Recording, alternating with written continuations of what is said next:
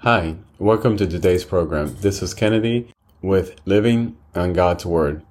Today we will read Numbers chapter 30 from the Jesus Bible NIV edition, review key takeaways, and end our session with a prayer. Vows. Moses said to the heads of the tribes of Israel, "This is what the Lord commands. When a man makes a vow to the Lord or takes an oath to obligate himself by a pledge, he must not break his word, but must do everything he said.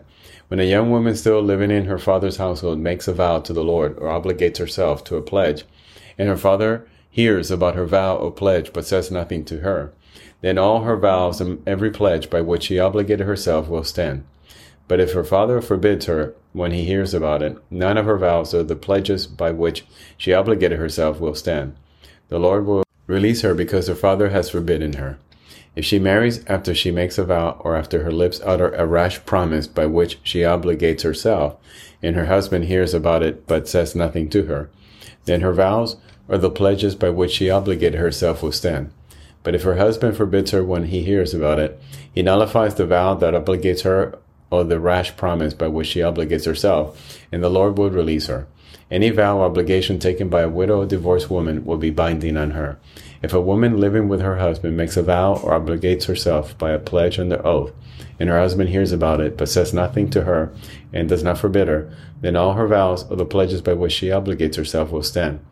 But if her husband nullifies them when he hears about them, then none of the vows or pledges that came from her lip will stand. Her husband has nullified them, and the Lord will release her. Her husband may confirm or nullify any vow she makes or any sworn pledge to deny herself. But if her husband says nothing to her about it from day one, then he confirms all her vows or the pledges binding on her. He confirms them by saying nothing to her when he hears about them. If, however, he nullifies them some time after he hears about them, then he must bear the consequences of her wrongdoing. These are the regulations the Lord gave Moses concerning relationships between a man and his wife, and between a father and his young daughter still living at home. This is the end of Numbers chapter 30.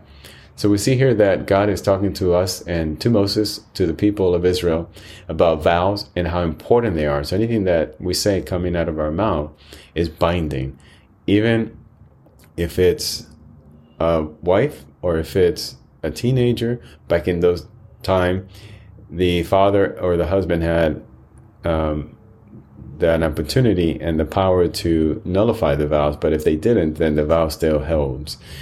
God wants us to be very careful about what comes out of our mouth, the kind of vows that we make.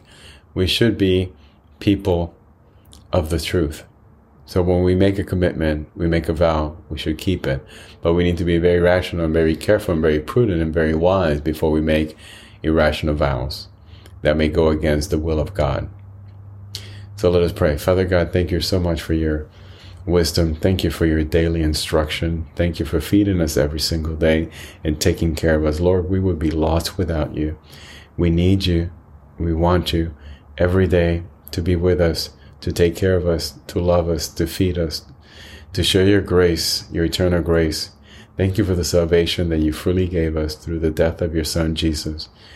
It was purchased at a very high cost, but Lord, we would not be able to be in your presence without it. So we thank you from the bottom of our hearts, and we love you. We ask that you continue to protect us, send the Holy Spirit. We ask this in the name of your precious and holy Son, Jesus. Amen. This concludes today's reading and interpretation of Numbers chapter 30. We hope that you will join us again tomorrow. God bless you. This is Kennedy, your brother in Christ, always.